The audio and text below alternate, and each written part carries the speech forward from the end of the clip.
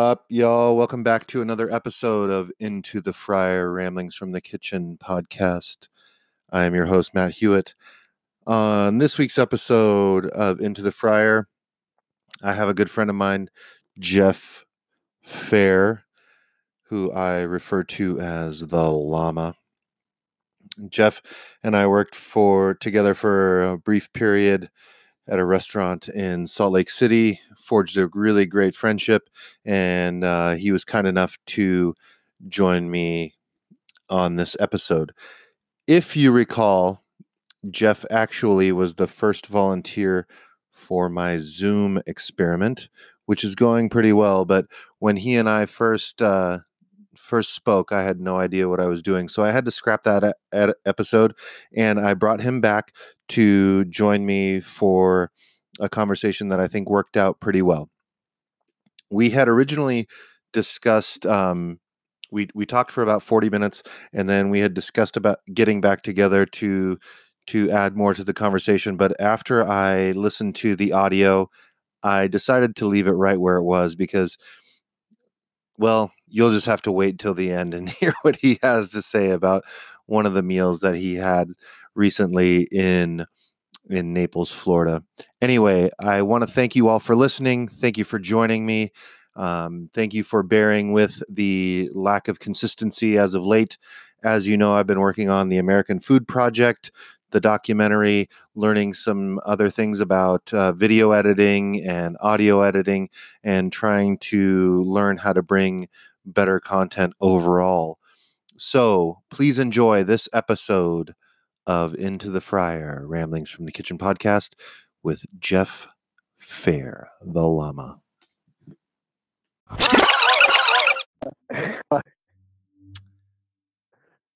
All right, I'm here with my good friend Jeff Fair. I affectionately refer to him as the Llama, and we'll probably get into that a little bit later. But Jeff, thank you for being on the show with me again. Oh man, thank you for having me. It's two for two now. I'm excited. It's great. So I will get anybody that's listening for the first time. Jeff was the first volunteer for my Zoom experiment, and I had no idea what the fuck I was doing. And so what happened was I didn't know that I needed to change how the microphone was coming through the computer. And so he was talking, it was recording on the computer, and then the microphone was picking up his voice coming out of the computer through the microphone and then re-recording it. And it made for some really harsh audio. So I ended up having to scrap the entire thing because I couldn't do it. I just couldn't edit it. It's okay. I had a great time the first time. I'm having a great time now. Hey, awesome. I'll give you this now.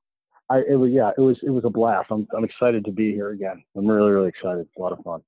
Right on, man. Right on. Yeah. So you and I, I don't want to keep saying, so I'll just get into it.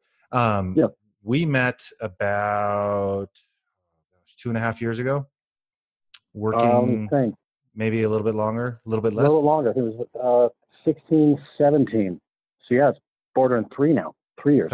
Coming up on 3 years, we met. Yep. Working for a very popular, very busy restaurant, Mexican restaurant in Salt Lake City. It will remain nameless probably, but Jeff was one of our front of the house managers, and I was the director of kitchen operations, and seemed to strike up a fast friendship. And I think Jeff has a wealth of knowledge in the food and restaurant industry, particularly on the beverage side of things. And I'd love to just talk about how you got started in the restaurant business, and then we'll talk about kind of where you grew up, or we can talk about where you grew up and what life was like if food was a part of your upbringing and restaurants were a part of your upbringing. Because I know for some of us that's how it was. But why don't you tell me how you got started in the restaurant industry? Well, I ended up actually.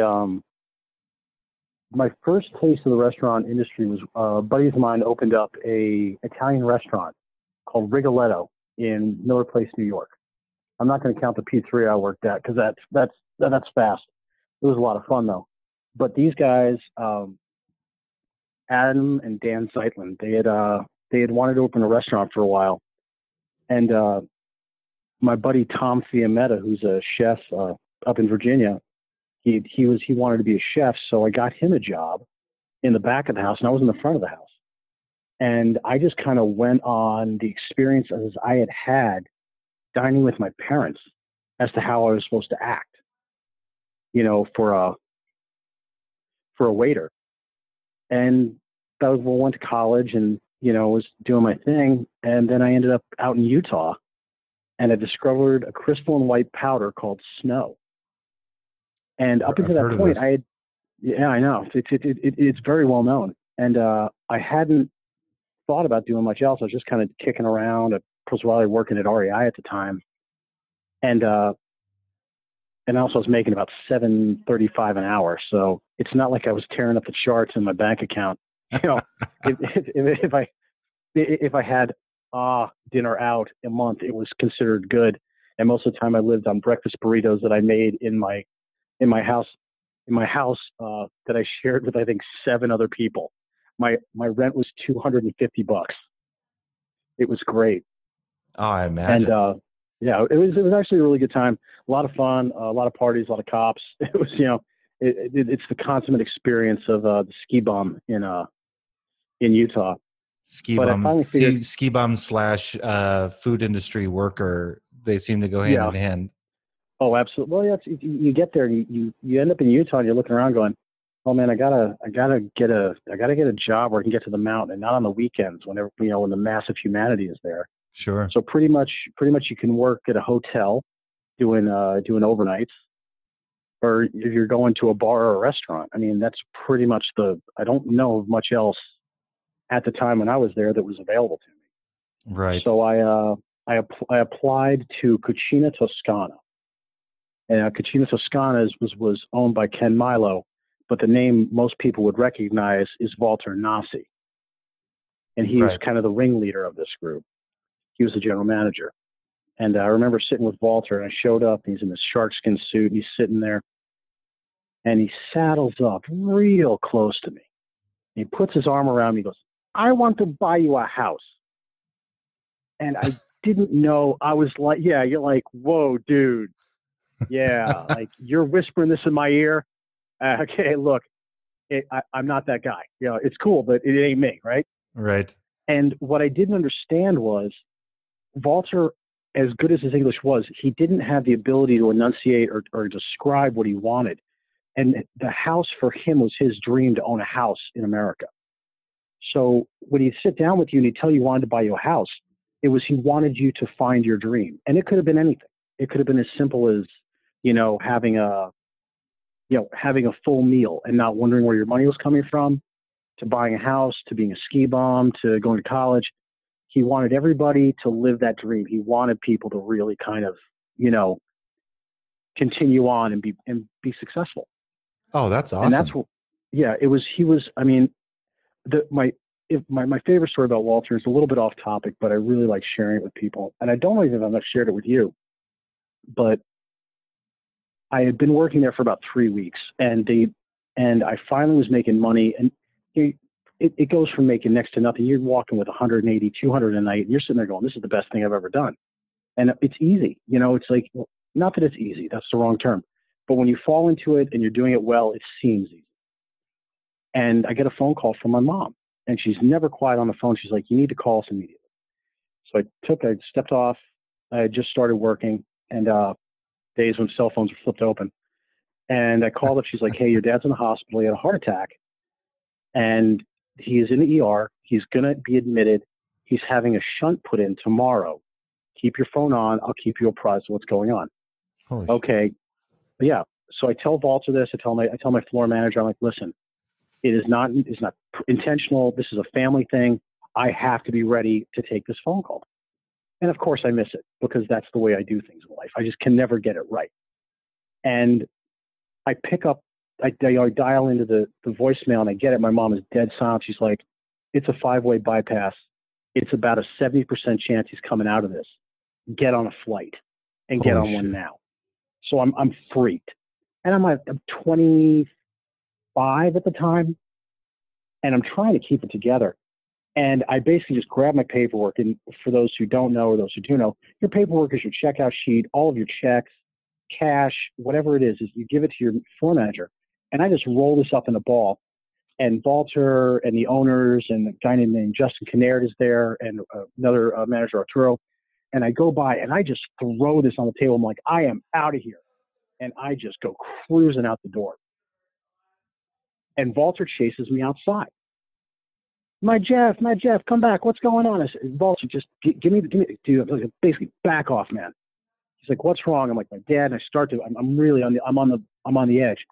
And he puts his hand on my shoulder. He looks at me. He goes, you take care of your papa. And he takes a wad of cash out and puts it in my hand and says, your job is safe. Oh, wow. You go. And that was it. When I got home to New York, now mind you, it's 7 a.m. I'm landing. Do you know who called me first? It was Walter. I bet. Yeah. Had you seen your papa yet? How is your papa? Can you tell me about your papa? And anytime I saw Walter, my dad came out a few times. He had dinner with him. Anytime I saw Walter, I could walk into the restaurant right now, sit down, have a cappuccino and a Pellegrino with him. And he'd say, Jeffrey, how is your papa? And right. that's the type guy he was. And he instilled this incredible love of service and the experience into me. And that's really kind of how it really bubbled up and started to kind of churn. And I mean, yeah. And we also drank a shitload of wine. So it was really good, you know? Yes. I drink a shitload of wine too. So the good old days. Hey, so yep. How old were you? I mean, I'm guessing you started in your first place, Rigoletto's were you high school age or had graduated high school, or you were going to college? I had graduated high school. I was in college. I was probably just 20, maybe. No, I was 20 and then turned 21 because New York, you can't serve liquor until you're 21, or at least I believe that's what it was. So I was just in, maybe, but yeah, I was about 21 when I did that. And then out to Utah I went. So with, I always find it interesting.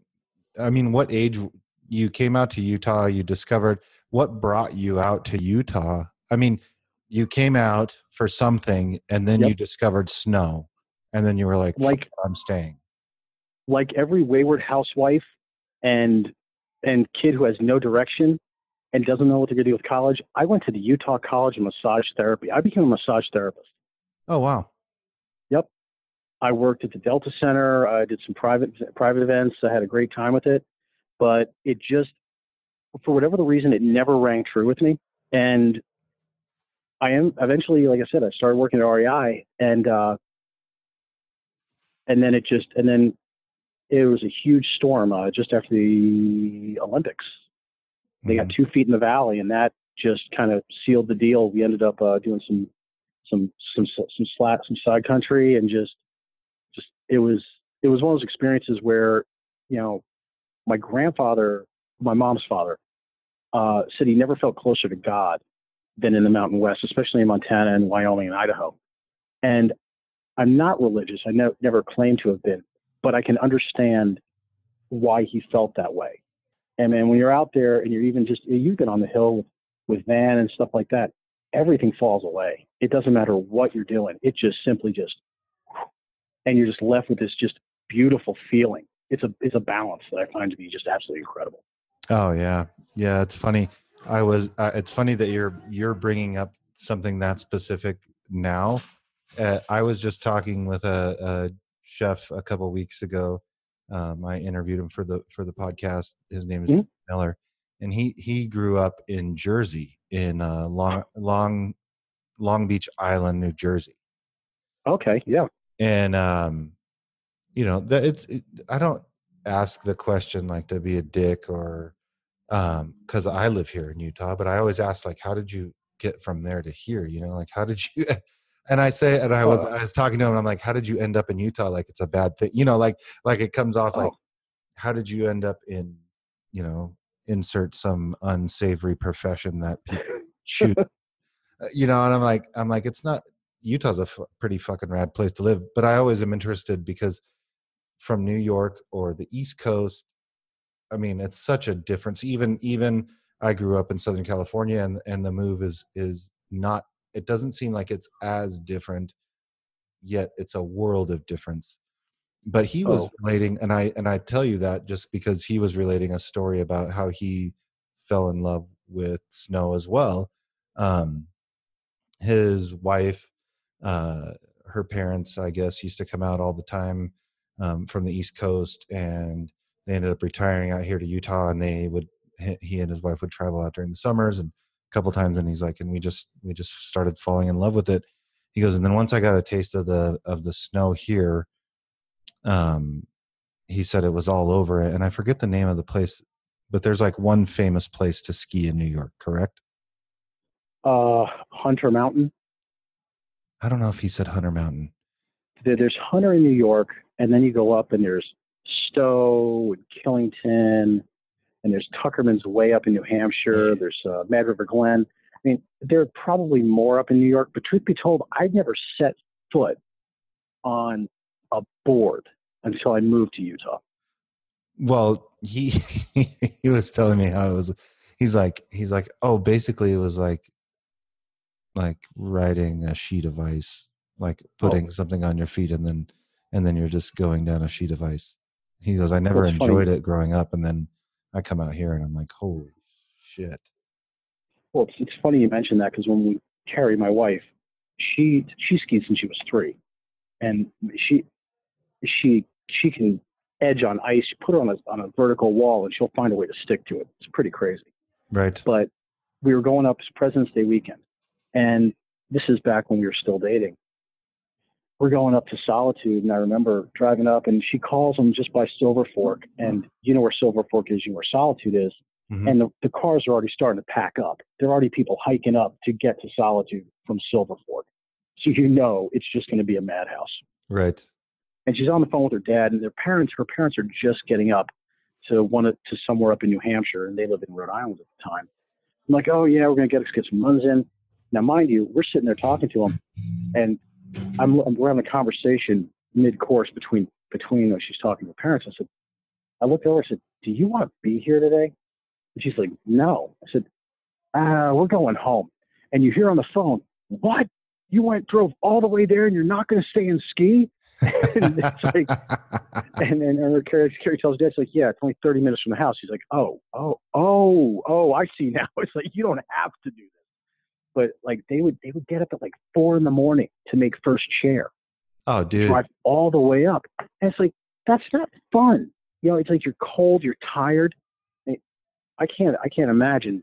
You know, I mean, I remember kids doing that like with the church group on Long Island. You know, they'd leave it, basically 3 and 4 in the morning, and they'd go up and they'd come back down, and you'd see them getting off the bus, and they were like blue. They were ice cold. They were covered. They're soaked to the skin. And you're like, that's supposed to be fun? I stayed home and played video games. I'm good with my life. I'm totally fine. I'm not going up.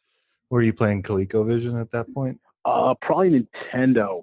My buddy Ange, we would play Contra and Mike Tyson's Knockout and all those classics. It's just, you know, you'd sit there for 4.5 hours and you were the king of the world, and now people do it for like 3 days straight, you know, on Red Bull. Oh, that's disgusting. And that's what floats your boat.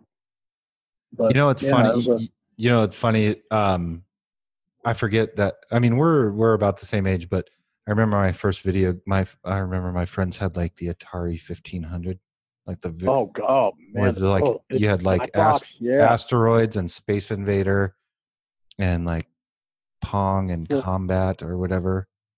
I don't know about you, but you know, Atari was kind of like the basic game.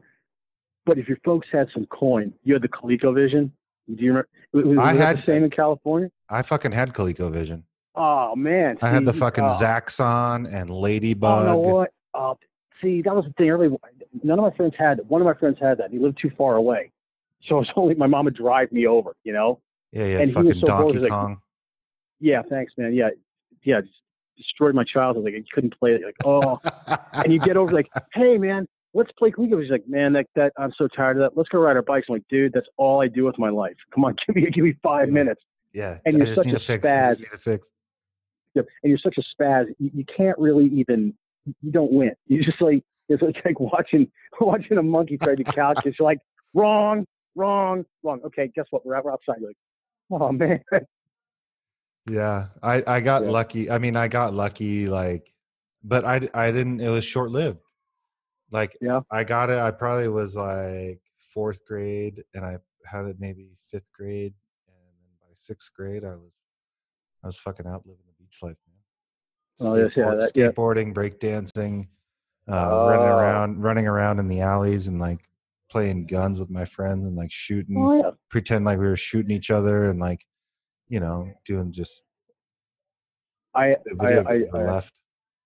Oh yeah. Well, it's funny. I never had an Atari or a ColecoVision. Just I had to Nintendo. borrow my. No. I had to borrow. No, back in the day, like when I was, younger up until I was 12. Nothing. I got a Commodore 64. That was the deal. But all the video games I got were geography games and spelling games and Mars Lander. If you spelled the right word, it would land. If it didn't, it spun off into space and you died. So my parents, yeah. You see why I'm like the way I am. It's like, oh, toys, yes. So, and it was like my dad even was freaking out because, you go to the store and he's like, you'd see all these video games. He's like, oh, your mom says you can't get those. You got to get these. And it eventually broke down. And it was a game called Beachhead. And I remember this because it was 5 levels. And man, pixelated graphics, I could see it in my mind. But the best part was my dad played it more than I did.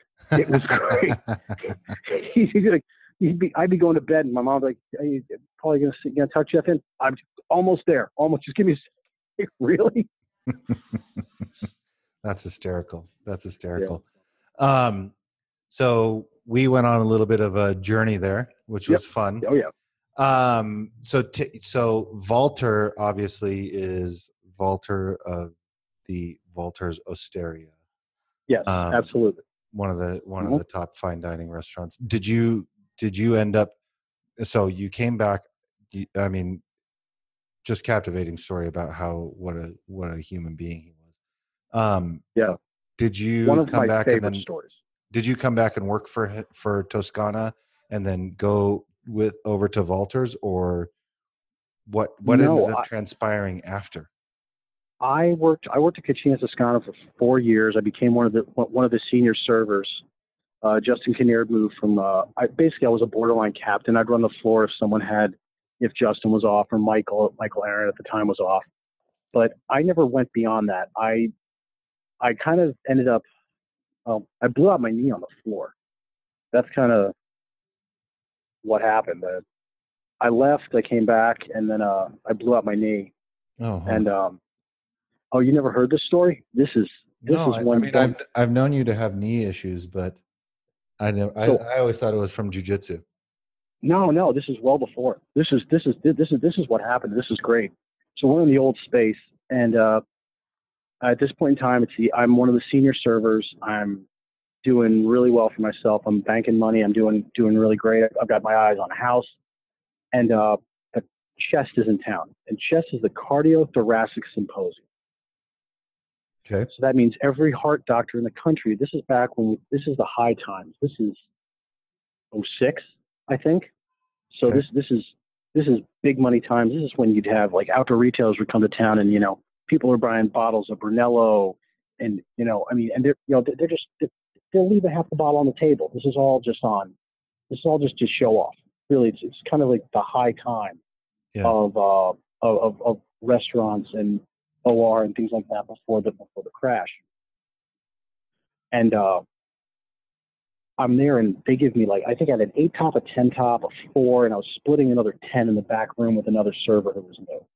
So basically, I'm counting my money already. I have got my rent paid. I probably got a new snowboard after the night. I'm easily into a big number at this point in time. Yeah, I'm definitely almost approaching solid. 4 digits. Oh yeah, really. It's one of those things where it's that night where you're like, okay, this is where I capitalize on everybody wanting to go big. Sure. So I got my table, and they're doing good, but I mean, this is the point where restaurants kind of start to stumble, and it's where you have people coming in who don't have reservations, but you're taking them anyway because you know they're going to go. This was the place to be. If and they're trying to jam people. I mean, if they could have stacked tables on top of each other and put people in higher chairs, they would have. That's kind of where you're getting to. Right. And the kitchen is just, and that moment where the kitchen just got hit with 15 tickets, and they're all at the same time, and they're all 3 to 5 courses, and it's just the wall just came down, and everything's starting to drag. I'm waiting long, so one of our guys in the garde manger is like, you know what, we're making bruschetta. Walter wants everybody to have bruschetta, so at least there's something, some wine, bruschetta, and they can relax and enjoy themselves and can get through this first push. So I drop off one and I'm moving, and as I go into the back room, there's a single piece of bruschetta upside down that I step on. And I made a cognizant note when I walked out that I saw it there, and I was at least going to kick it just to make sure that no one slipped on it. Right. And I walked back in, I grabbed it, and I turned, and as I did, my foot shot out and got wedged against the wall, and I rolled across the top of my knee. And I felt it go. And I fell backwards. And the best part about this is I fall backwards into this giant pyramid of cured meats and salads that they built up as people were taking them out of this space because they're so tight. And I just upend this thing, and everything goes everywhere.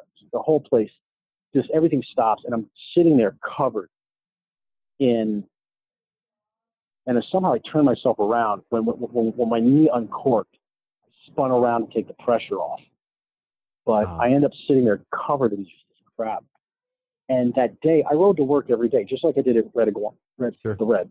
Yep. You just said it. Don't worry about it. Yeah. No big deal. I don't think anyone's going to come Big out. Red. Well, I rode to Big Red. Yeah. But and that day, and now here's an SAT question for you. I had my bike, and I was wearing a top and bottom, obviously skins and a shirt, shoes. And in my bag, I had my dress shoes, my socks, my slacks, my undershirt, my shirt, my apron, and all of my accoutrements, pens, wine keys, my lucky book. What did I leave out? I don't know. Socks? My boxers. Okay. So here I am, going commando, and I'm sitting there covered in this crap, and everybody's standing around me. Walter's there. And these 3 guys, and I called them Mo, Larry, and Curly ever since this happened. I have no idea who these guys are. 3 docs run through, and they scream at me, "Don't move, you're in shock."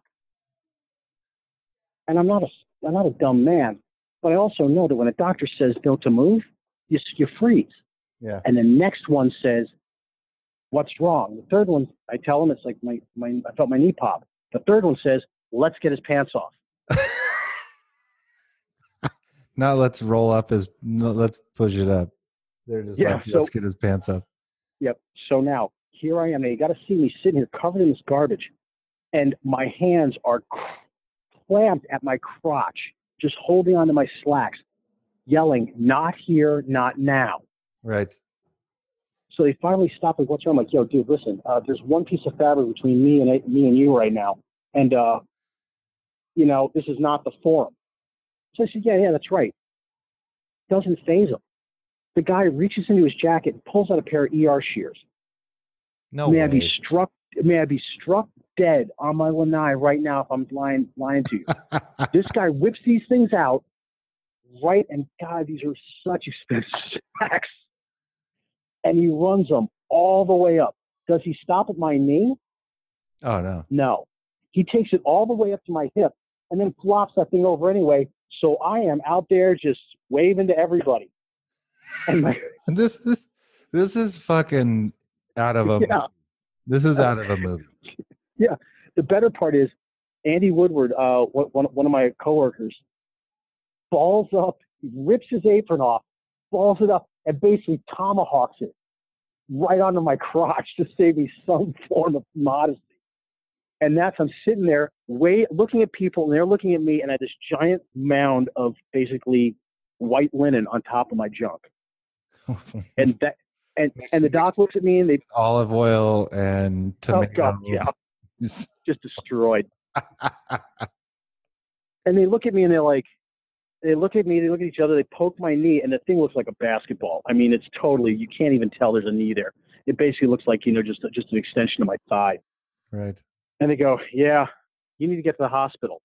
And with that, they straighten up and they walk back to their table and don't do another thing. And just left so you. So now they left me there. It ended up, so that's how I blew out my knee. And I had 2 surgeries on it, came back and actually had 1 surgery on it. I came back too early and it didn't take. So I had to go back and they had to redo some more stuff. And that was my 2nd surgery. So it was pretty crazy, the whole package. But yeah, so that's my Cucina Toscana story. Feel free to share it with anybody if you want to spit stuff all over the countertop. That's a fun one. Well, we'll see. We'll see if we can get some of those reactions from some of our listeners. I wait for the future. Yeah. Yep. So, wow. Just I'm just thinking of like waiting. Or like Office Space, with the fucking flare, and I'm just thinking, I'm like that's like perfect scene out of any movie where everything, like you could hear the freaking record needle, the needle scratch across the record. Oh, yeah. Everything just stops, and you're like, no one's staring at me, and then you're like, oh fuck, everyone's fucking staring at me. The whole world just figured out what's going on right now. Yeah. Yep. Oh. Yeah. So would you say, I mean, part of what I wanted to talk about today was your wealth of wine knowledge. So is that where you, at Cucina Toscana, is that where you started to build that base that's for where you? It was. Yeah, I mean, that was the initial kind of the primer. I mean, in New York, you have it shoved down your throat at any restaurant you go to, especially, I mean, every restaurant has an Italian wine list. If you don't, you're not going to stay in business. I mean, that's kind of how it is. They all want, this and that. But yeah, Cucina was the start. And then actually I ended up going over to what was Zola, which is now the 2nd floor of Squatters. Okay. And actually, yeah, somewhere, actually I may have done some stuff between that, but this is more key part of the story. Jen Jensen from Center Street or M's, and then Ethan, whose name I forgot. He owned a little place up the street by a salon, and I want to say on 3rd, but I forgot the name of it. Sorry about that. No, but then I also met Scott Evans, who owns the Pago restaurant group. Sure. And Scott and I hit it off at the time, and we had some people come in and they brought some monster bottles. I mean, these were bottles that probably should have been drank in a Michelin-starred restaurant.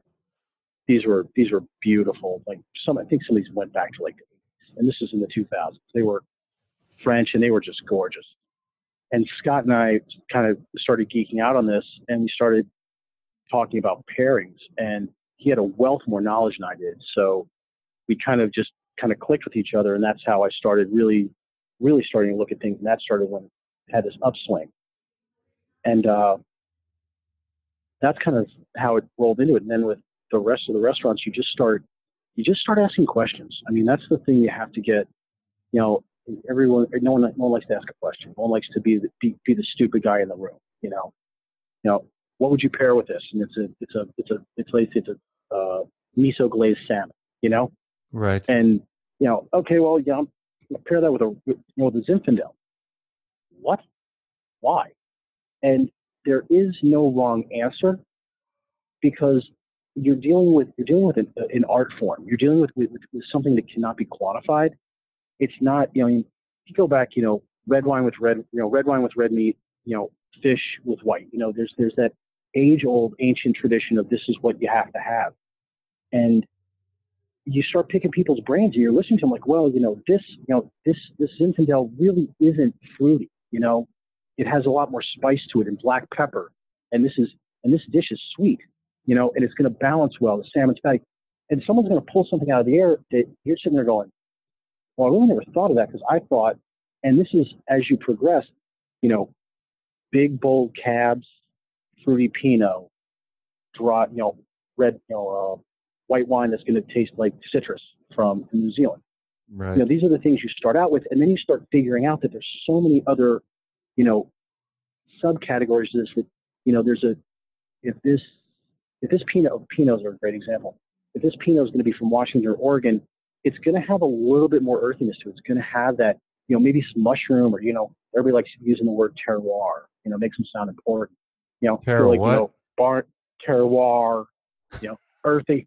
You know, oh, it's Just so, say you know, earth. or, you know, Tell someone, earthy. You know, if someone ever said that to me, I'd be like, what? I'd give them the same reaction. What? yeah, what? Or that, or, you know, it smells like grandma's attic. Yeah. What? Mustiness. Okay, yeah, that sounds great. Or, you know, but then you'll go to California, Napa, and there's a great guy, Kent Fortner, Road 31, and he makes a Pinot that I'd walk across broken glass for, and it's beautiful, bright cherry, but it smells like dill pickles. It has a pickle nose to it. It has a dill, kind of that pickling spice to it. That if you starting out, someone telling you that this smells like dill pickles, you're going to turn up your nose to it. Like, wait a second, it's got a dill, kind of this weirdness to it.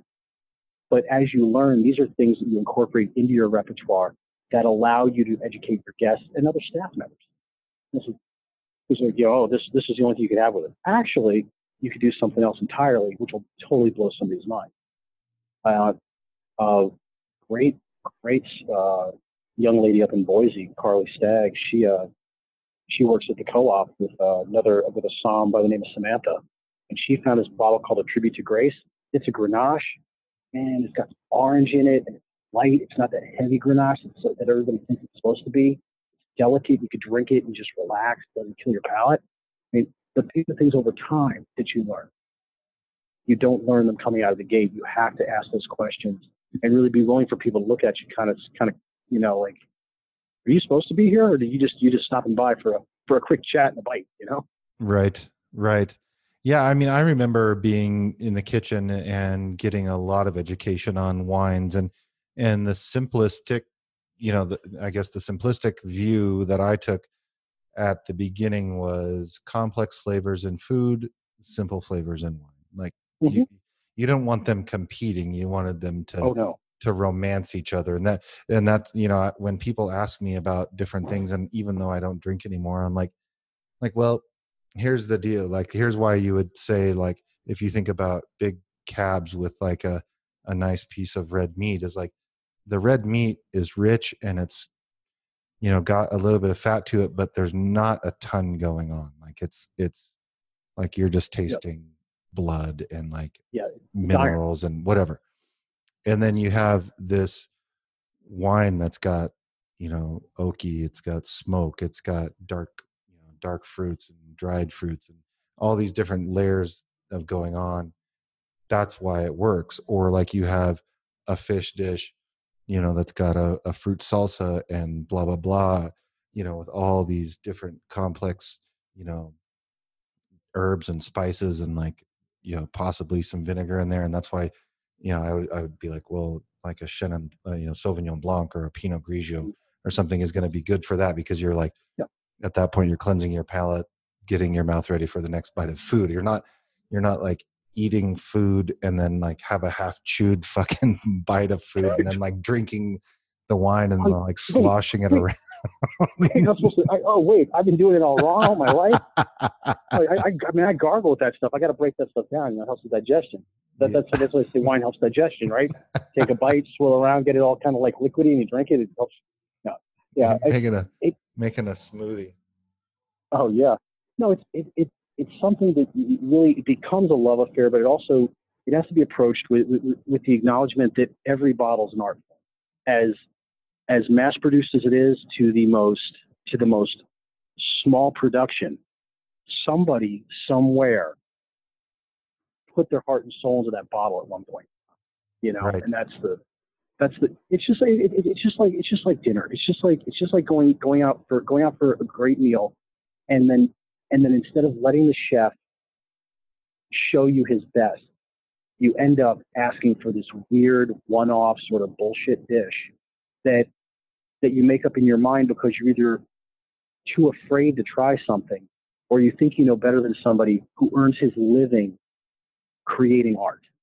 That people, there's so many balances. Salty, sweet. What was it? A salt, fat. It just. I don't claim to be a doctor. I'll help anybody who, if I did, but you know what? That's the same thing. You don't tell somebody how to do their job, and I think that's one of the things that people forget when they go out to eat. They think that they've dined everywhere they know. You may have a palate, but you got to let the man do his job, or the woman. By far. And create that experience where you're sitting there going, oh, there's that moment where you have that bite. I can tell you one that resonates with me still. Sen Japan in Las Vegas. It was pickled rolled jicama. I think I may have talked to you about this way back in the day. Pickled rolled jicama, a single piece of yellowtail with a small deep fried sunchoke chip, perfect round of serrano pepper and cilantro. And as the server came by, they put a single dot of soy sauce right on the top, and it ran down through all of them. And that was your first bite in the omasake. And it was incredible. It was beyond anything I'd ever experienced at that exact moment. It was absolutely just mind-blowing. I'm in awe right now. I want to go. I want to go there. Dude, man, if you go there, I will find a way to fly out. I'm still unemployed. I may have to sell a kidney, but damn it, we're going. Yeah, it might be out of my league at the moment too. But we'll make a date. We'll make a date one day, and we'll head there. Hell yeah, man. That sounds marvelous. God, I love talking food and wine with you. It's so fucking fun. It's so fucking fun. Come out to Florida. Come down to the island. I will take you all over Helen Creation. I'll introduce you to some guys. I actually met a chef down in Naples, Jason Mazzioli, a place called Pazzo where I was working briefly. You and he would hit it off. He's got that drive of yours. He's got that perfection, that everything is like on the plate and it is just beautiful and balanced. He was doing some crazy stuff there. He was taking a grappa and rosemary with a New York prime ribeye, cryovacuuming it and letting it sit 24 hours overnight. And the meat just took all that flavor of the grappa and the rosemary, sucked it in, and then he would just grill it to a perfect medium rare. Oh my God, man. That char on top of it and that nice round flavor from the grappa, but not that rocket fuel flavor. The first hit that's just so nasal. Yeah. Touch of rosemary. It was I was like, man, somebody orders this and doesn't just basically slap their wife. They're dead. I mean, it is the best thing you've ever put in your mouth. Oh, Jeff, that's fucking awesome. That is awesome. Hey, everyone. This is Matt. I just wanted to thank you all for listening. And I wanted to ask you for a little bit of a favor. If you made it this far, you've listened to the entire episode of the podcast. And I would ask if you could head over to Apple iTunes, look up any of the episodes, and give me a rating. Rate my podcast, whether you love it, hate it. I hope that you love it. But I don't have control over that, to be quite honest with you. Anyway, I would ask that you go over to Apple iTunes, Podcasts, Apple Podcasts, whatever it's called, and give me a little review. You can write a blurb if you like, or just hit me up with some stars. It's Into the Fryer - Ramblings from the Kitchen podcast. Do me that favor and help me out. Peace.